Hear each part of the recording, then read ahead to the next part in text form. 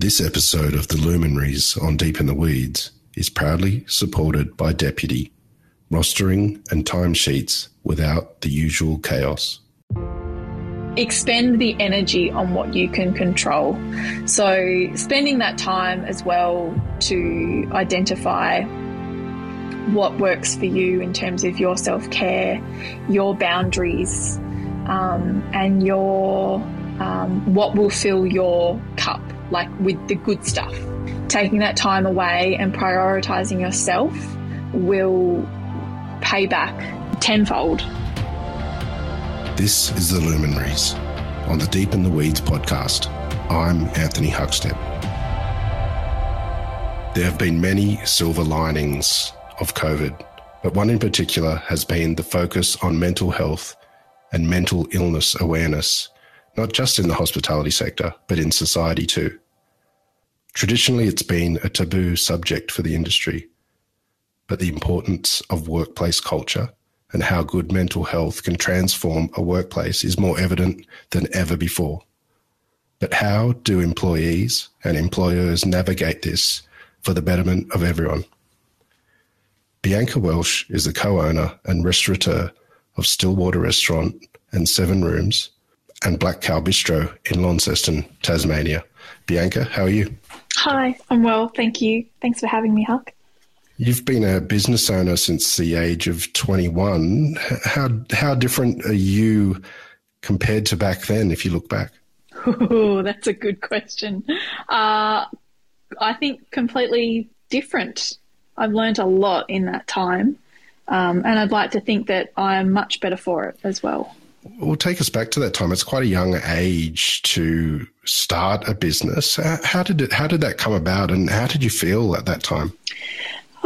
I felt a bit overwhelmed, and I think I was on the cusp of realising that, coming out of teenage years and then going into early 20s going, I don't actually know it all and I need to relearn everything again.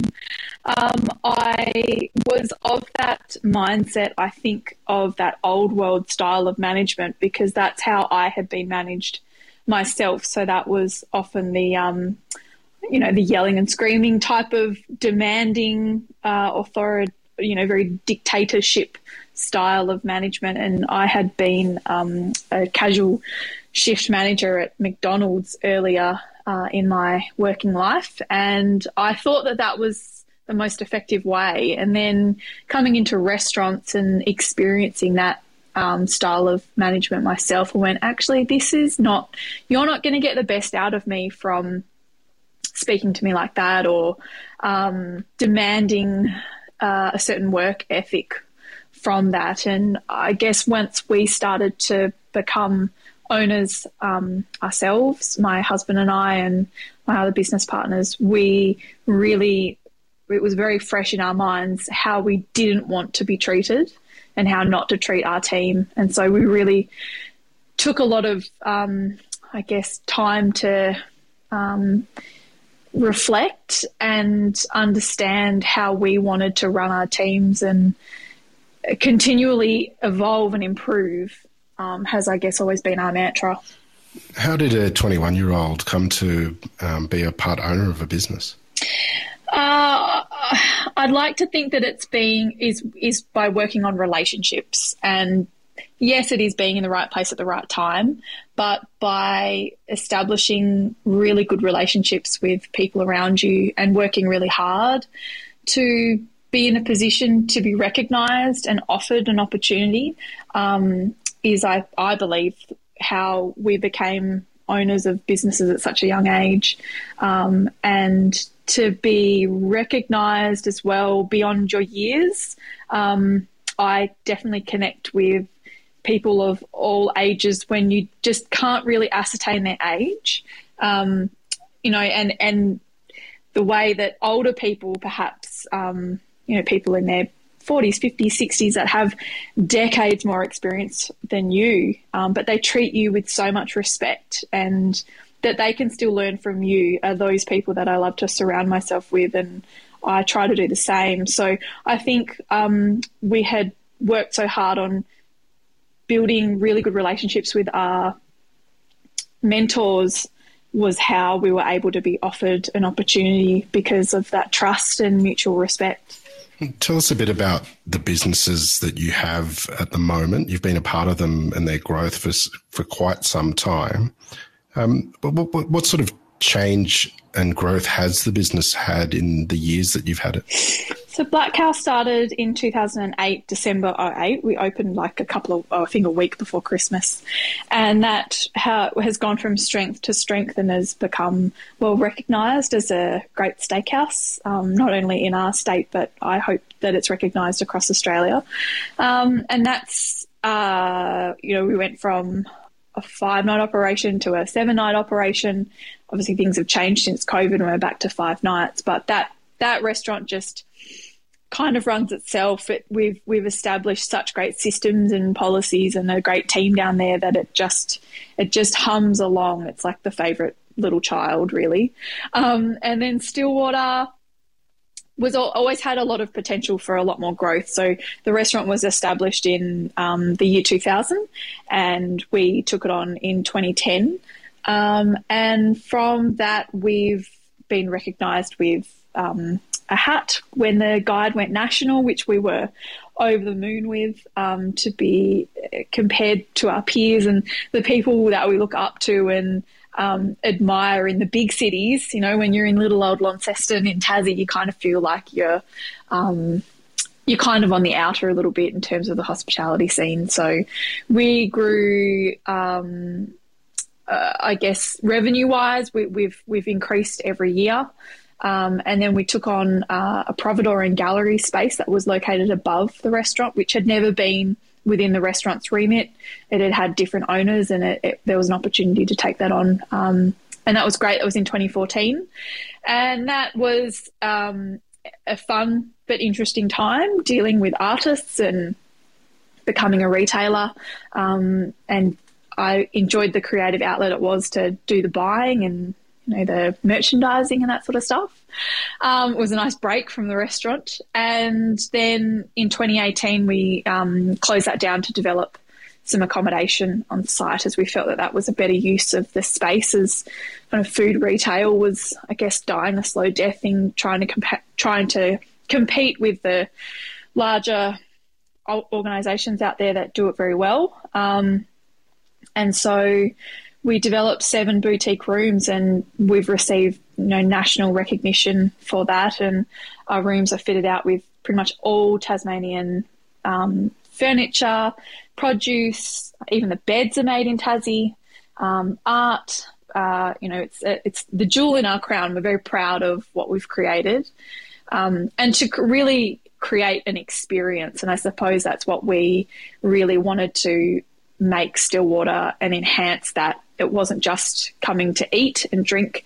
We really wanted it to be an experience. And so arming our team with as much knowledge as possible to take our guests on a journey, be it if they're coming in for a coffee or 5-course degustation, we really want to be able to communicate well and humbly and as down to earth as we can about where this amazing produce is from, who made it, why they made it, has been, I guess, a really important part of our ethos here.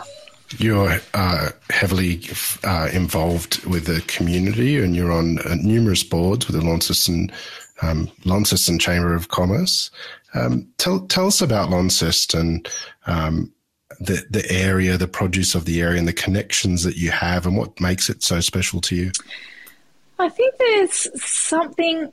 I guess everyone probably feels it in their hometown that they're, that sense of pride. But I think in the last particularly 10 years of Tasmania and in Launceston's finally become kind of cool. Launceston was always seen as kind of the butt of the joke. Tasmania was the butt of the joke of Australia, but Launceston was even more so than Hobart.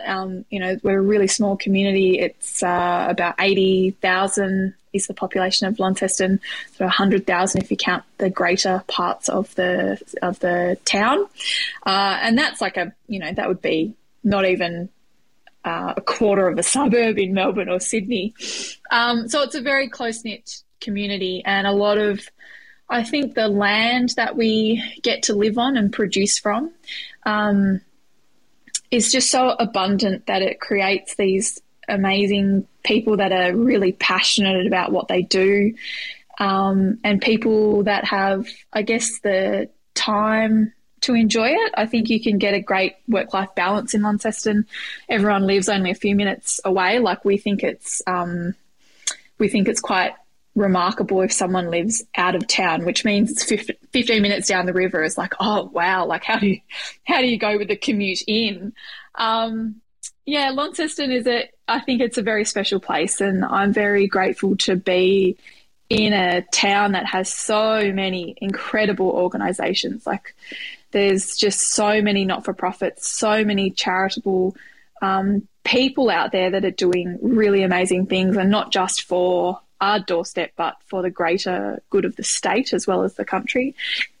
And to be in the heart of the produce scene and to be able to share that with our guests is really special. And the spotlight, I guess, has really come back to slowing down, particularly during COVID, and to appreciate those good things in life, which are food and drinks. Yeah, it's a really nice community to be a part of. It certainly has its negatives as well. I mean, small towns always do. Everywhere always has their pros and cons. But I'm very grateful to have what we have in Launceston. Stillwater and Black Cow Bistro, as you mentioned, have been recognised as some of the best restaurants, certainly in Tasmania and in Australia as well. What's the drive behind everything that you do? You've been recognised as Young Professional of the Year, Young Restaurateur of the Year, and numerous accolades as well. What is the drive to maintain the business at the level that it's at?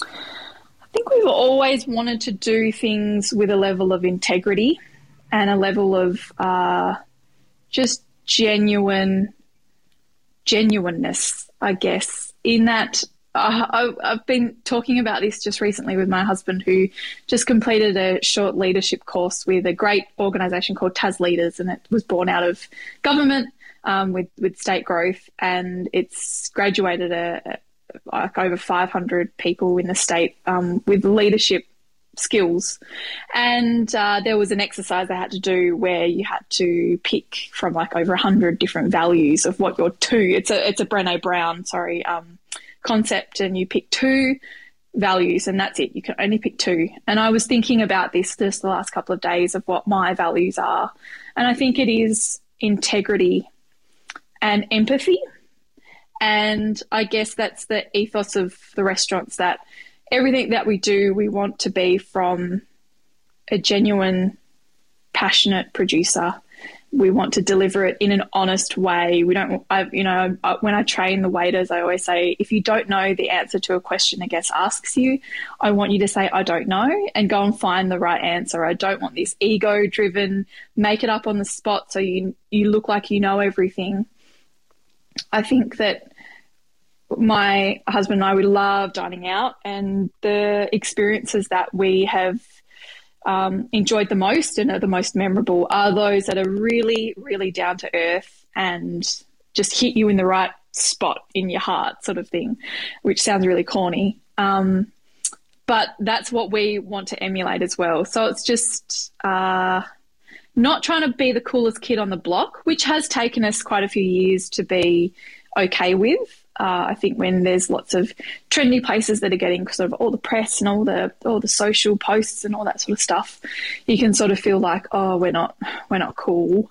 I think we finally come to terms with that. What we want to do is just to have a really great place for our people to work at. I want everyone who walks in the door that works in the team to want to come to work, and then that flows on to the guest, and that we want to serve produce that we want to eat and dishes that we want to eat, and in a way that we would want to enjoy it ourselves. What are some of the challenges involved in running a restaurant of the calibre of your restaurants in a destination location reliant on tourism as well as locals?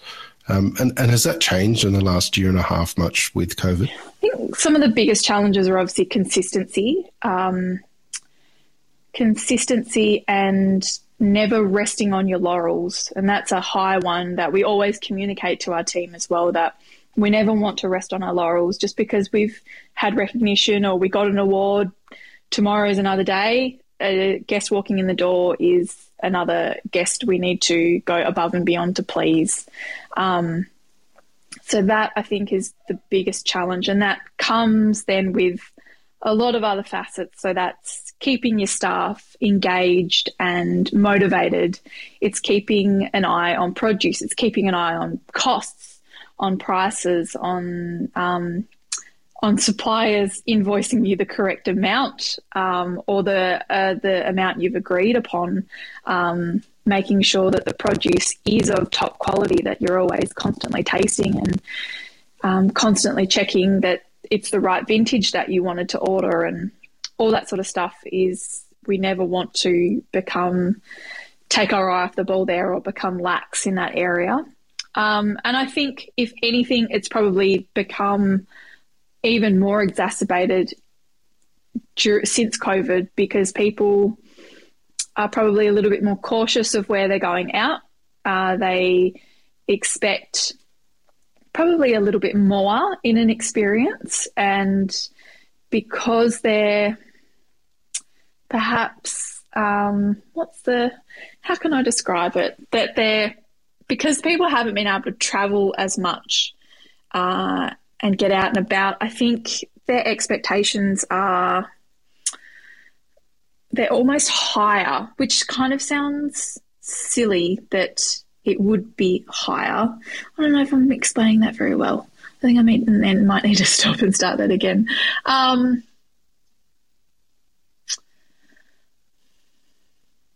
think the expectation has just gotten higher because people, I think, people are, I guess, are perhaps a little bit more careful where they're spending their dollars since COVID, and choosing a bit more carefully where they're dining out.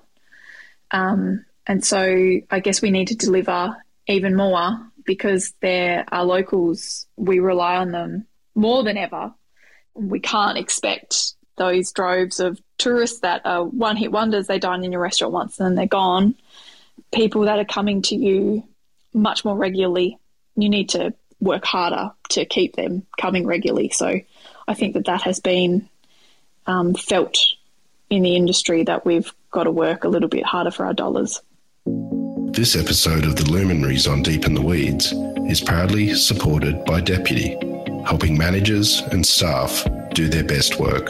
Hospitality is all about the connection. A business starts with passion, but gets bogged down with all the complexities that come with life, society, and rules. If you can simplify this mundane, then people can be happy and they can thrive. And when you have happy staff members and happy managers, your customers will sense it. They'll be happy. And you create that connection. That connection is hospitality is about.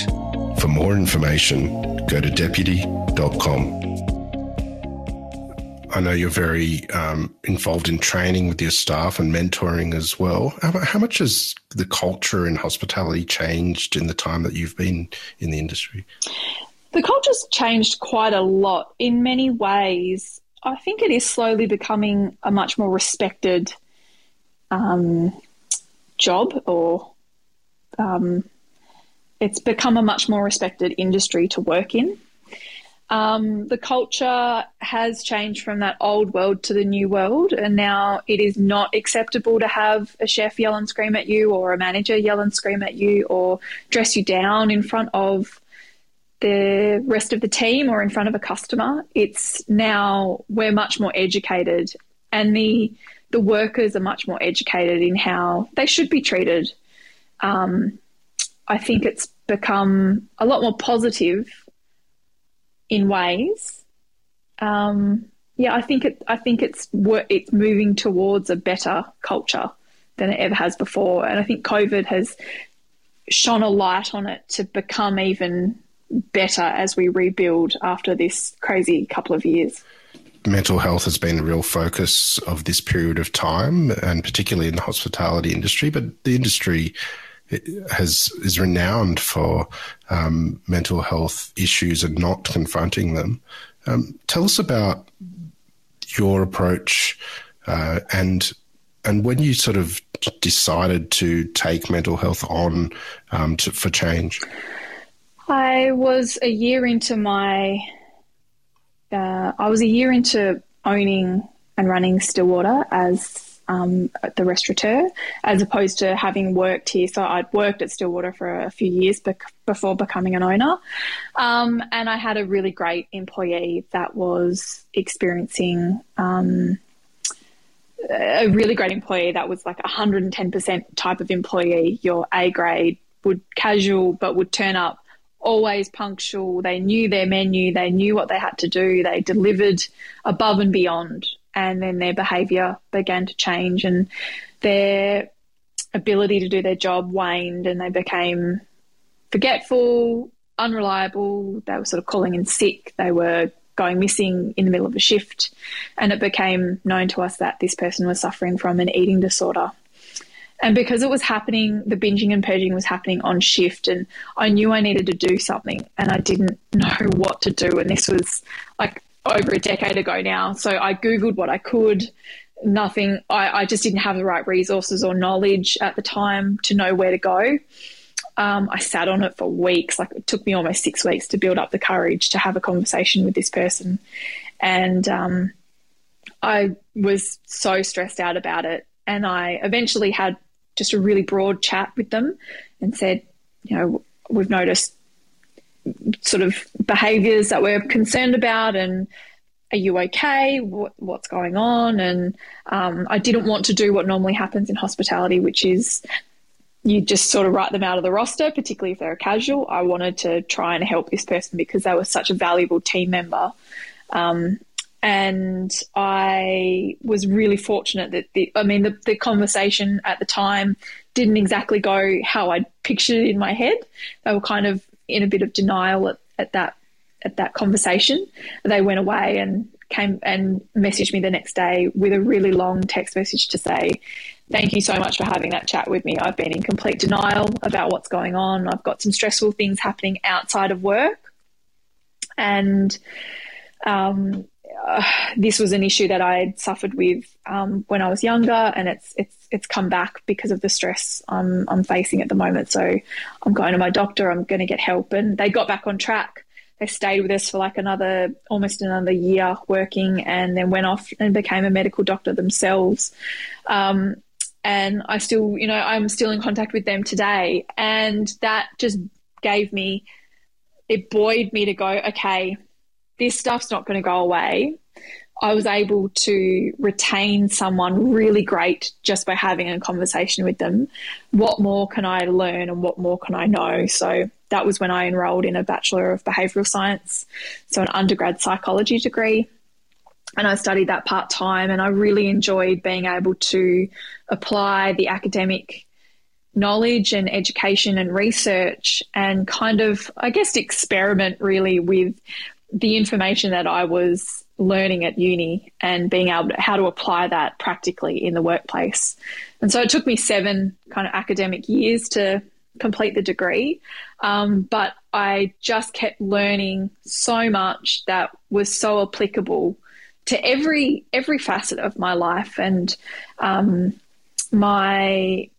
husband suffers greatly from mental illness, and he'd be comfortable with me talking about this. It's a story and it's a journey that he's wanting to find his own way of sharing that. But I guess I'm really fortunate that he's allowed me to be a bit of a conduit to share his story. And we've been through hell and back with his journey. And it's a really long, like over a decade's journey of major depressive disorder and generalized anxiety disorder. And so many people that know my husband would never, ever guess he's that larrikin, confident, talented sommelier that you would never think is really struggling behind closed doors. And at his worst, he was going to stay at a private hospital. We've been through over 20 different medications with him, different psychologists, psychiatrists, doctors. He's finally at a point where he's really good and he's learnt a lot, and we liken the brain to strengthening a muscle. I mean, it is a muscle, but it's kind of like training at the gym, and the better you get at it, the more you stick at it, the stronger that muscle will get, and that we attribute as to why he's able to be quite well at the moment. But it's an up and down journey, and I guess at his worst, for me, I guess as carer of him was the suicidal ideation, and that I talk about this often. I've just become a mental health first aid instructor, and a large part of that course is talking about suicide, and I always choke up at that point, and I've done it so many times now. It still is really confronting to know that the person you love and care for the most just wants it all to end. But I'm very grateful for us going through that together, because it's helped me really, really understand mental health. So from my personal and professional experiences, and supporting so many people through the restaurant, and we've been able to retain and have them work to some capacity that they're comfortable with, and to then maybe get on top of what they're struggling with and to come back even better through things such as bipolar and substance addiction. Of course, substance misuse is a big one. Grief, trauma, rape, suicide, sexual assault. There's been so many things that we've tried to be supportive with our team. And then also my husband's journey is, I feel like I'm in a really good place to try and translate all of that experience and all of that knowledge now to make our workplace the best it possibly can be, but also to share that information with other employers and the industry in general, so that we can really turn the mental health of our industry around, because hospitality has always been viewed as being so negative and really bad in this space. And I've probably gone way off topic from your question, Huck, but it's something that I can talk endlessly about. I could talk about mental health and all the things that come with it for hours on end about James and I love analogies, and of all the different analogies out there that are relevant to hospitality and mental illness and mental health. Well, given your vast experience, both personal and professional, and what you've implemented as a restaurateur and manager, what sort of advice do you have for people in the industry, whether they are dealing with mental health issues or trying to deal with someone that has some issues?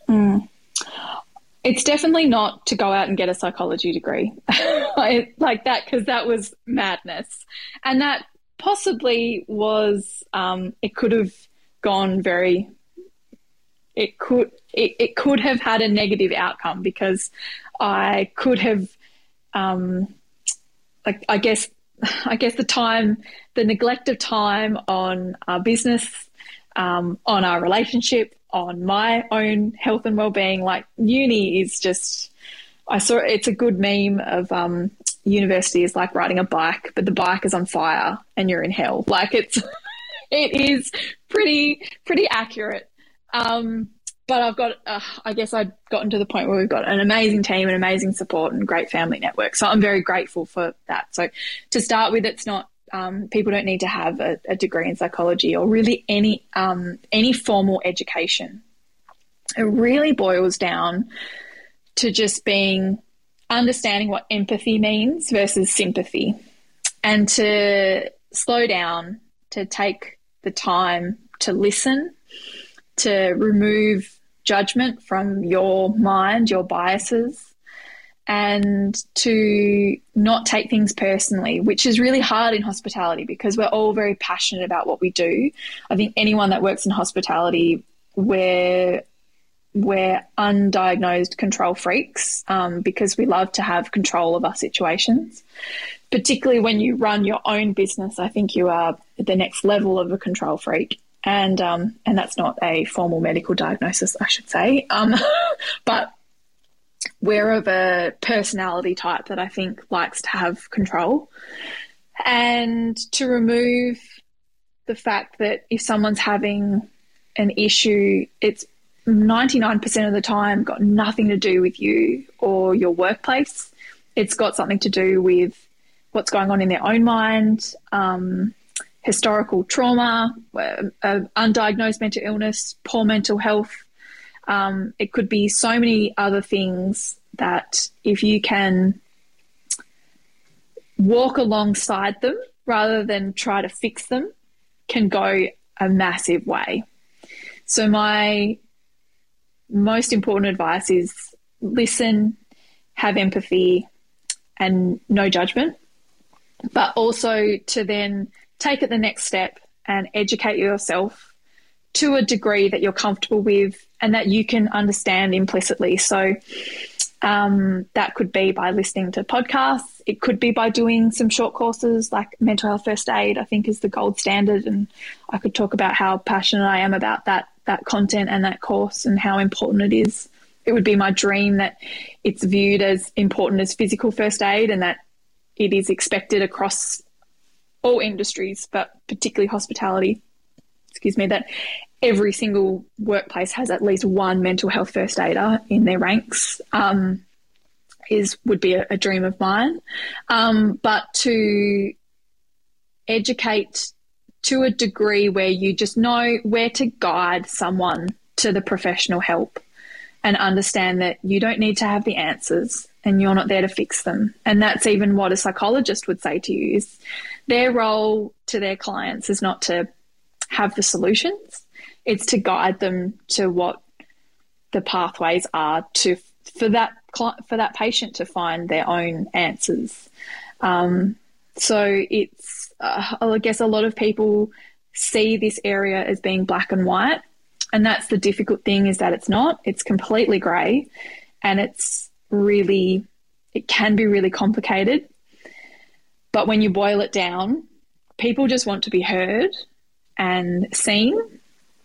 And when we work alongside our people in hospitality, I think we get a very unique insight into the way they tick and to their moods and behaviours and how they're really feeling, because what we do can be very stressful, and how we react under pressure can be very exposing. And often you're probably the first person that's ever noticed if someone's not right, or you're a bit worried about them, or they seem a bit rocky. And for them to be seen by someone, for you to identify, like, is everything okay, can mean the world, and it could turn someone's life around by simply asking that very basic question of, are you okay? There's a unit that I did in third year university was human behaviour in extreme environments, and this is studying areas such as space and Antarctica, the military, and there was a slide that came up that had the negative psychological outcomes of extreme environments of these places, and the parallels to me was just like, oh my God, that is hospitality. That, social confinement, limited communication, enforced social interactions, dangerous environments. We've got, my mind straight away went to chefs. You've got hot environments, sharp objects, perhaps people not paying full attention and could burn you, could accidentally cut you, could slip over. Like, there were so many parallels, and missing important birthdays and holidays, and that those environments have this incredible amount of money and research that can screen out people that may be more prone to having a negative experience by working in those environments. But we don't have that luxury. We're facing one of the biggest labour force and workforce shortages we've ever seen in our industry because of COVID. And we don't have that luxury of screening, nor the resources to spend thousands and thousands of dollars on psychological testing. So we just have to, man up, as they say, or, see it through. And we've just got to be aware that our extreme environments can have a negative impact, and what can we do to remedy that is by having a positive workplace culture and a culture that can be mentally healthy and prioritises mental health for their team. You're regarded as one of Australia's best restaurateurs. You've won many accolades. The last year and a half has been very challenging. What sort of business advice do you have for people out there in the industry that have had stresses in this time and are looking for solutions? Control the controllables. So focusing on what you can control and what is within your control. It's a concept essentially called the circle of control by Stephen Covey, who is one of the biggest movers of popular psychology and positive psychology, I should say, and wrote 7 Habits of Highly Effective People. And it focuses on what that circle of control are, things like your emotions, your moods, who you spend time with, all those things that you have complete control, well, to a degree, over. And I think as business owners in a world at the moment where we're at the mercy of government decisions, of maybe rogue premiers, of people escaping quarantine and doing the wrong thing and sending half of the state into lockdown, which is just what we've experienced in Tasmania. Fortunately, not my end of the state, the other one, but you can only expend the energy on what you can control. So spending that time as well to identify what works for you in terms of your self-care, your boundaries, and your what will fill your cup, like with the good stuff, is a time to set aside literal time to spend on yourself and to not think that it's selfish or that you're going to waste time or you need to be in the restaurant 24/7. Taking that time away and prioritising yourself will pay back in, tenfold than thinking you need to be on the ground all the time. By spending the time on yourself, I think is the overall advice I've got, is to just prioritise what works for you. The industry has changed so much in the last couple of decades. What sort of role has technology played in the ability to run a business better and allow you to have that time to look after yourself as well? There are definitely some great benefits in terms of technology, and actually I was just writing an update on a workshop that I'm running in terms of what it means to be a mentally healthy workplace. There's a lot of stuff that needs to happen before you actually focus on the mental health stuff, and that stuff is good job design, good workplace practices, and focusing on things such as having your rosters out in advance instead of, there's still venues I hear of today that put their roster out on a Sunday night for the following week. Like, that's just, it's not cool anymore. You can't do that to people So using the technology that's out there by making your life easier, which means business owners can spend less time on accounting. So get the online stuff, get Xero, get your accountant to help you with having better accounting systems. Work smarter, not harder. Have a digitized rostering system. Have a digitized payroll. Have a way of communicating with your team you need to send one message instead of multiple through a platform of rostering, like with the Deputy app. There are so many great technology things that can work in your favour that are really important for good job design, which can reduce the stress of you as an owner and operator, but as well for your team. Having a point of sale, like, it still astounds me, some of the places I go to that still do handwritten dockets. Like, it's just, I just don't know why you would bother to do that in 2021.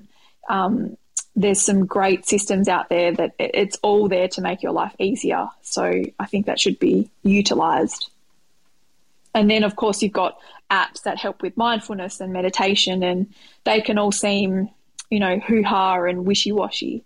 But the science is there. That's why all these apps exist. That's why all the literature is out there, because that stuff does work for your mind and your mental health.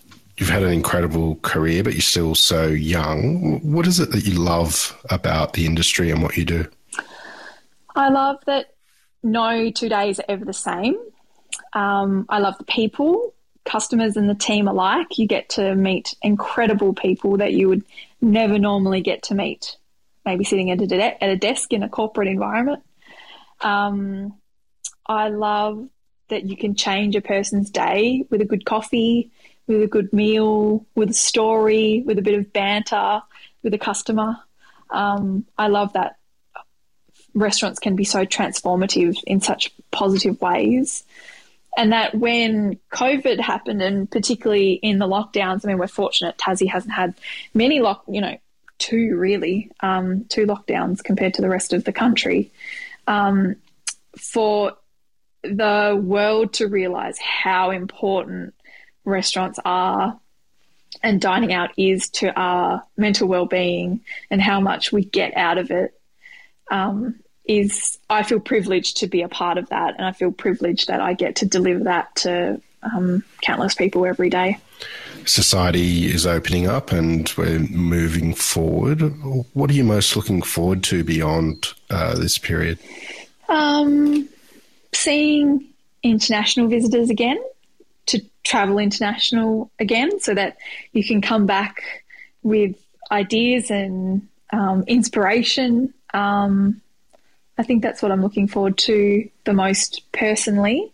But from a professional sense, I am looking forward to that mental health and illness is prioritised. And if it's a silver lining of how hard COVID has been, is that we can't turn away from the importance of mental health anymore.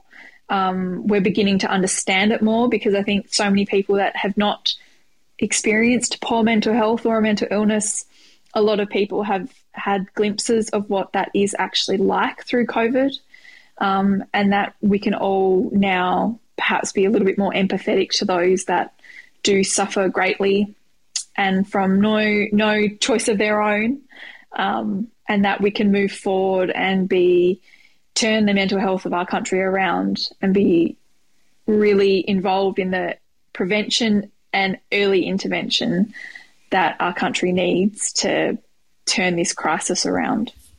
Well, Bianca, it's been an absolute honour to have you on the Luminaries on Deep in the Weeds today. You're an inspiring, incredible person. Please keep in touch and we'll catch up again soon. Thank you very much. This is the Deep in the Weeds podcast. I'm Anthony Huckstep. Stay tuned as we take a deep dive into the lives of the incredible people who ply their trade in the food and hospitality sector. Special thanks to executive producer Rob Locke for making this all happen. Follow us on Instagram at Deep in the Weeds Podcast, or email us at podcast@deepintheweeds.com.au. Stay safe and be well.